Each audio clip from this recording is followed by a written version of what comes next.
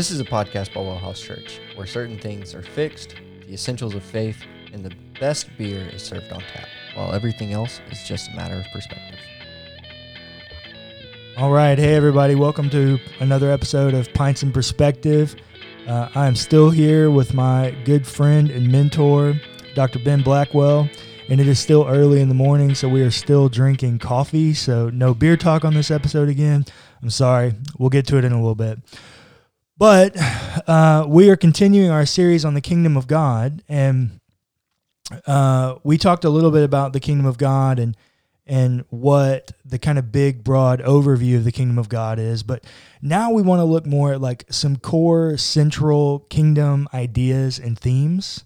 And so I think Ben has a really good take on this that I want to let him walk us through.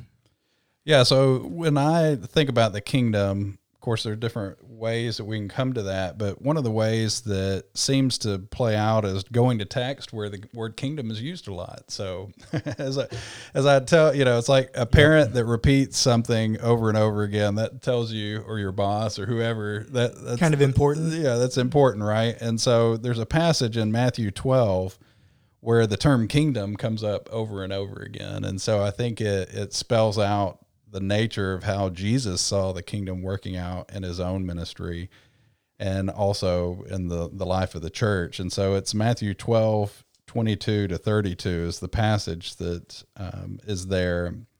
And sometimes it will look at this because it has to do with the blasphemy of the Spirit and the unforgivable sin, which is a interesting and difficult kind of passage. I'll leave that to Pastor Colin to sort all those questions out. But when we talk about the kingdom, it's the set in a framework that we don't often think about today, and that's the idea of demon possession or demon oppression, maybe a better word there, in that sense that people, of course, had problems in the ancient world. And we tend to live in what's today called kind of a disenchanted world, a world where we don't see demons or power events like this going on, and so we discount that. In fact, we tend to kind of write off a good chunk of Jesus's ministry because it just doesn't make sense in our scientific world. Right. So if you're listening and you're a theology nerd, it's okay to talk theology on here. It's what we do. So this is great to help you formulate. This is the work of Charles Taylor in A Secular Age. To kind of help you get that big picture. Yeah, there's for the rest of us, instead of the 800-page book, which I love, I think Charles Taylor has really shaped the way that I think about the world, is that Jamie Smith has a book, How Not to Be Secular. Oh, yeah, and it's a reading of Charles Taylor. It's the 150-page summary of Charles Taylor's 800 or 900 page book. Yeah, so. I'll link both of those in the show notes. You can have your pick at which one fits your kind of needs. Yeah, so it's but if you ever read Charles Taylor, his first chapter called The Bulwarks of Belief, which explains kind of the shift in the worldviews, or what he calls the social imaginary, from say about 1500, or about what we consider the start of the Reformation, till today, why people, the default position in 1500 was to believe in God, whereas today the default cultural position is not to believe in God. What are the shifts that are behind that? And one of those key shifts is the idea of deism, or that God is just absent. He's not engaged in the world. He's the clockmaker who sets it in motion and lets it tick. Yeah, that's right. So in that sense, if God's not active in the world, then all these stories about God doing something is, not really true to life. But even more so, if God's not active in the world, then you don't have these demons and angels active in the world either. Because you don't have spiritual presence at all. Yeah, it becomes a very mechanistic view of nature and life. And so one of the things that really, to have a kingdom mindset, is to come back to this idea that there are demonic powers out there, and we may not name them in the same way, but surely the power of evil and pornography over people, or you name any other issue of alcohol abuse, these are demonic powers that are rampant in society today.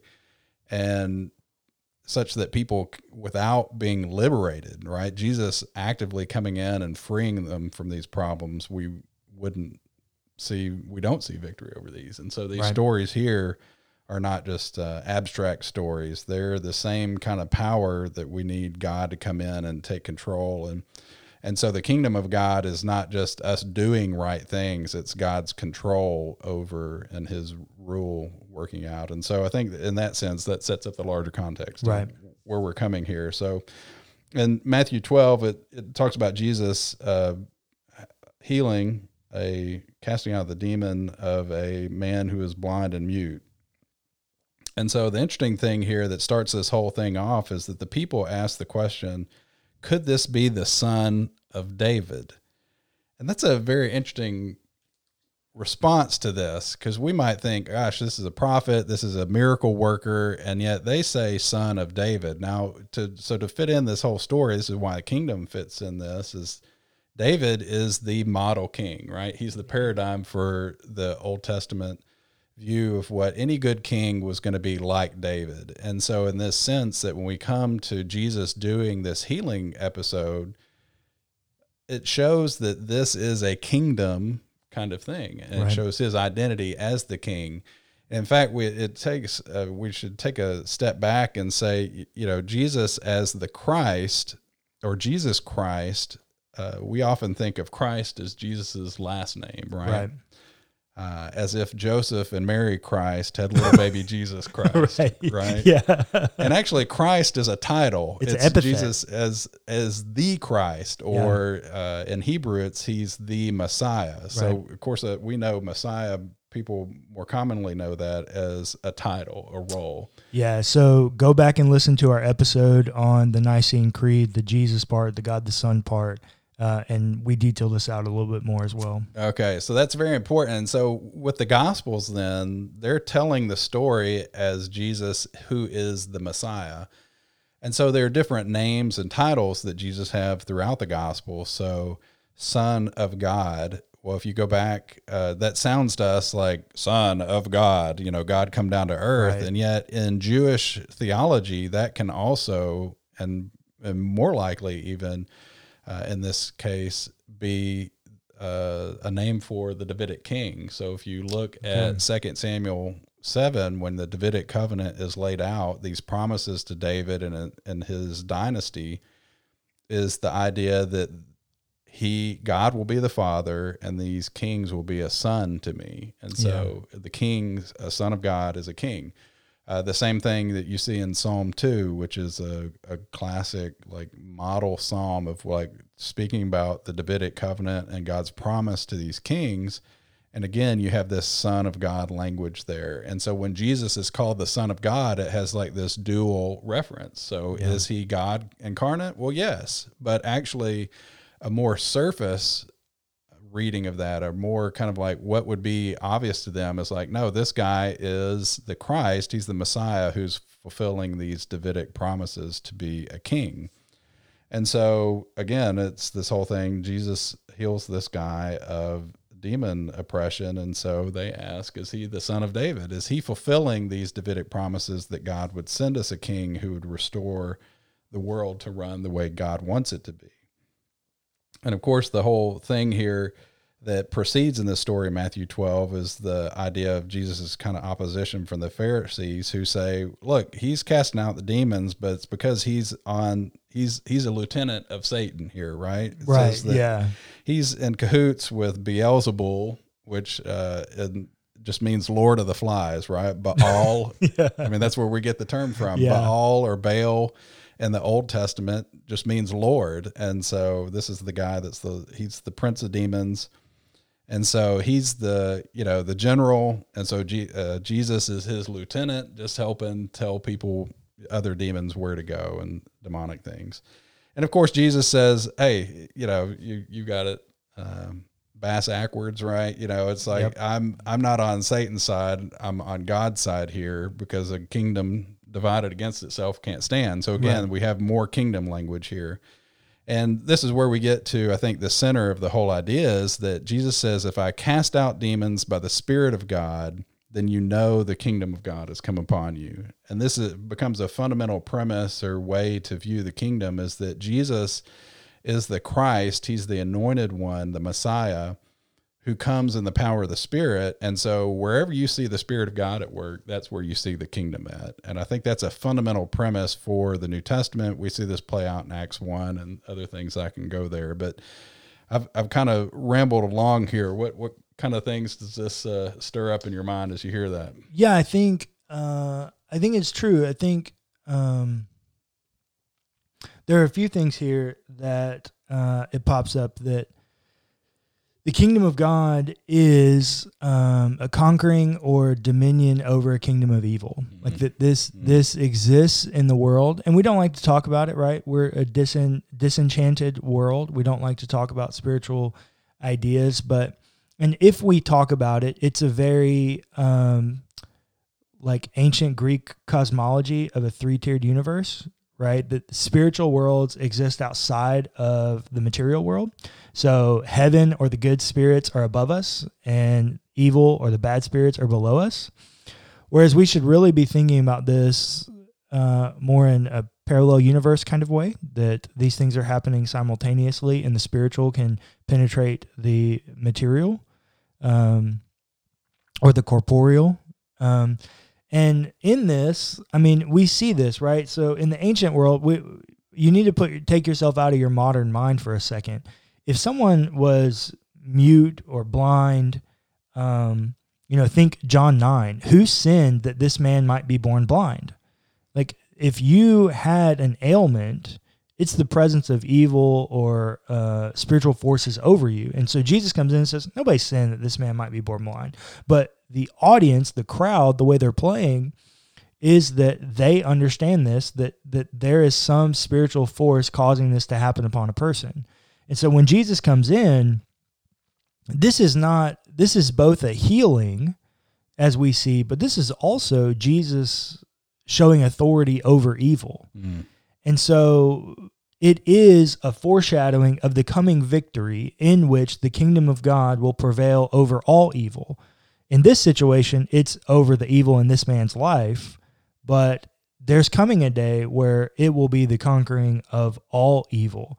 And it is, to go with greater themes, it has realization now because the Spirit of God has come upon us. We're past Pentecost. Mm-hmm. Like Pentecost has happened. We have the Spirit of the living God indwelled within us. So we have the realization of the kingdom right now. Yeah, I think that, so to point out that way, in Acts 1, after Jesus dies and raises from the dead, he comes back and he's with his disciples for 40 days. And it says he teaches them about the kingdom of God. Right. And so they ask this question, well, when are you going to restore the kingdom of Israel? And a lot of people are like, gosh, they've got the whole thing wrong, right? Why are they asking that question? And I think it's the perfect question to ask, right? Son of David, the Messiah, what is he going to come and bring? He's going to reestablish the kingdom of Israel. That's the whole thing here. And yet Jesus, in God's wisdom and timing, that's not the way that he decided to play it out to do the immediate fulfillment of that. But part of that has to do with the idea is that God's kingdom is not limited to a physical geographic location, but it is a location in the sense that it's where God's rule and reign, his will, is being carried out. And so what does Jesus say to their kingdom question? He's like, look, don't worry about the time and dates, but you will receive power when the Spirit comes on you, and you'll be my witnesses throughout the whole world. And the whole idea is like, look, it's just like this passage in Matthew 12, wherever the Spirit's at, that's where the kingdom is. And so don't just think about it in geographic terms anymore. It's in terms of the power of God, of the gospel going out through the Spirit and through the whole world. And so, of course, the rest of Acts is a story of the Spirit's increasing presence throughout the known world. And the whole idea then is that when Paul, at the end of Acts, is preaching about the kingdom, he's doing that in the power of the Spirit that's led him there. And so in that sense, where we see the Spirit at, that's where the kingdom is. And so wherever that is, in your family, at home, at work, and so we don't have to wait for Jesus to return to hold on and kind of white knuckle it until Jesus comes back and to experience the kingdom. Now we're going to talk about later about, there's all sorts of tensions in that the Spirit's activity and work is not everywhere in the same way. And so we're not in the new heavens, new earth. We're not returned to the Garden of Eden where everything is great. But we can have real experience of the kingdom here and now because of the Spirit, because of Pentecost is with us all. Yeah. So I think that's a really good point. If you missed Ben's definition of the kingdom of God, it's the time and place in human history when God reigns over the world. That is what the definition of the kingdom of God would be. And here, what Jesus is telling us is that the kingdom of God has come upon you. It's realized when the Spirit of God is active in the world, and specifically over evil. Now, in our disenchanted world where we try to despiritualize, demythologize things, we don't think about it in this way. Dr. David Capes talks about this, that if we only had Mark's Gospels, like if Mark's Gospel is the only gospel we'd have, we would do a whole lot of exorcisms, because that's the way that Jesus manifests his authority over evil. But for us, I think even if we just turn evil more to a personification like Paul does at times with sin and evil are personified, we can look at evil as depression, addiction. We can look at evil as, Jesus does to some extent, with looking at people for the gain that we can have from them rather than being relationship and interacting with them as the people that they are, created in the image of God, designed for goodness and love of God. All of these are evil. All of these are things that the kingdom of God, the work of the Spirit in our lives, is what we should be working towards conquering. That it's the work of the Spirit through us as pockets of the kingdom living in this present world, which Paul also calls this present evil age, which we'll talk about later. It is the light shining in the darkness. Yeah, that's in that sense, the geography or the location of the kingdom, right, is wherever the Spirit's at. I really find the Bible Project videos and podcasts very helpful. They have we one talk called, about the Bible Project often. Yeah, Heaven and Earth. The one on Heaven and Earth, if you Google that, I think really captures this big picture in the sense that it's, like you said, the multidimensional. We don't have any problem thinking, if we consider it, radio waves coming through the air that we don't see right now. Right. The division between, the physical world that we can see and the spiritual world is what I like to think of as like those bead curtains from the 70s.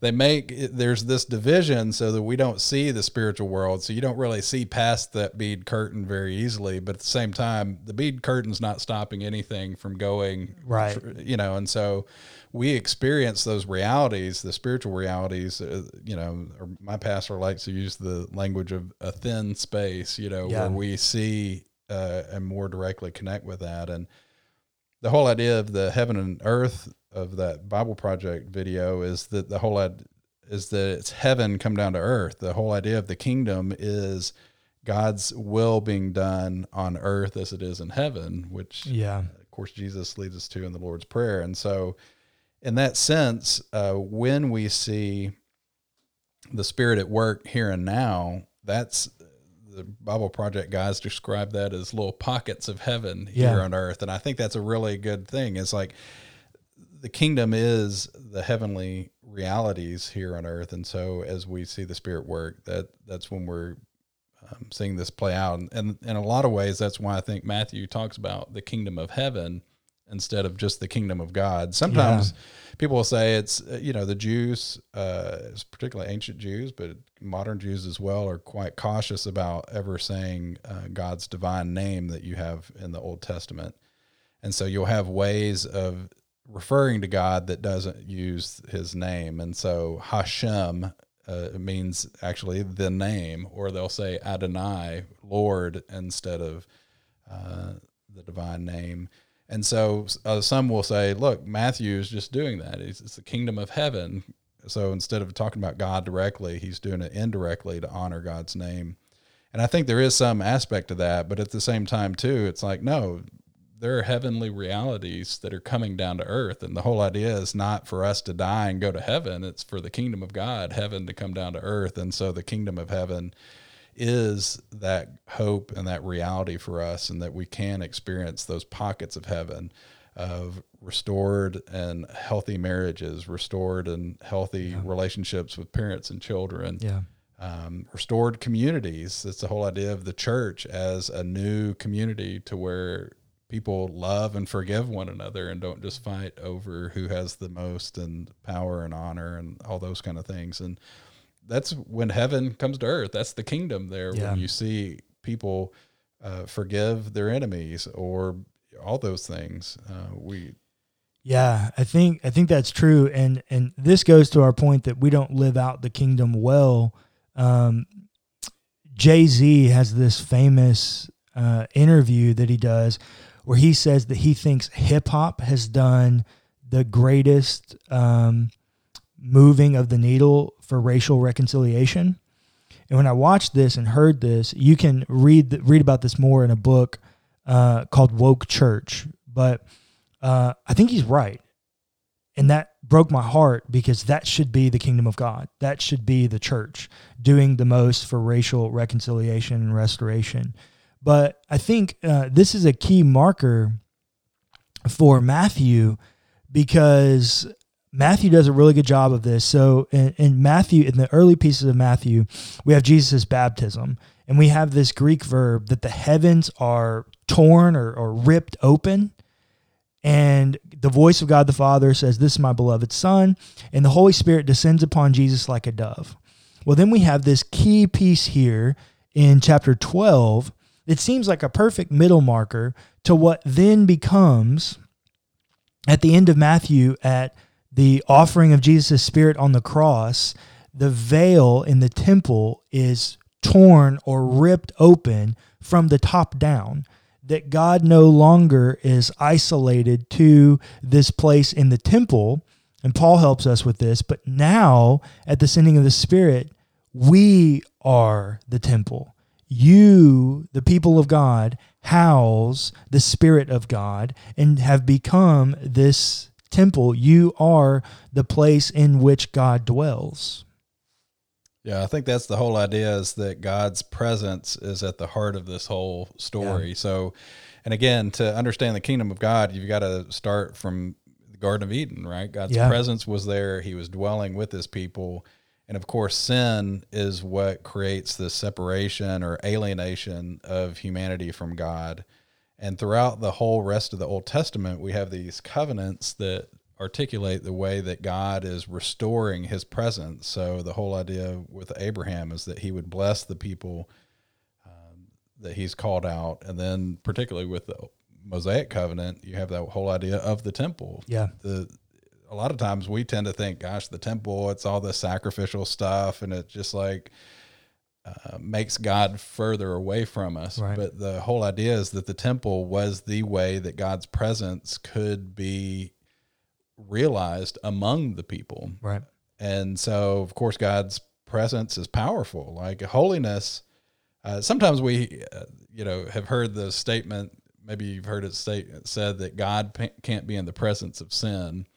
I think that gets it exact backwards, right? Is that sin can't be in the presence of God. And so this whole sacrificial system, the holiness code of the Old Testament, is protect sinful people, that when you go in God's presence, you won't get struck dead, because it's like going into a nuclear reactor without protection, right? I mean, it's a powerful place. It's not a bad thing, but it's a thing that you need to come with appropriate protection and things like that. So, but the whole idea is that God's presence would be with people. And so again, the covenants, the other covenants, and particularly the new covenant, as people, the Jewish people were sinful and they'd broken, they'd turned their backs on God, is that God would send his presence, not just in a temple in among the community, but that actually his presence through the Spirit would come and be in their hearts and bring transformation. And so that's the whole focus, is that God wants to be close to us. And so the whole idea of the kingdom is actually fulfillment of God's presence, that powerful presence that helps drive out the presence of evil that is within us. Yeah, that's so good. All right, everybody. Well, this has been another episode on the Kingdom of God. Keep coming back. We've got some great content planned for you for what this looks like. Thanks.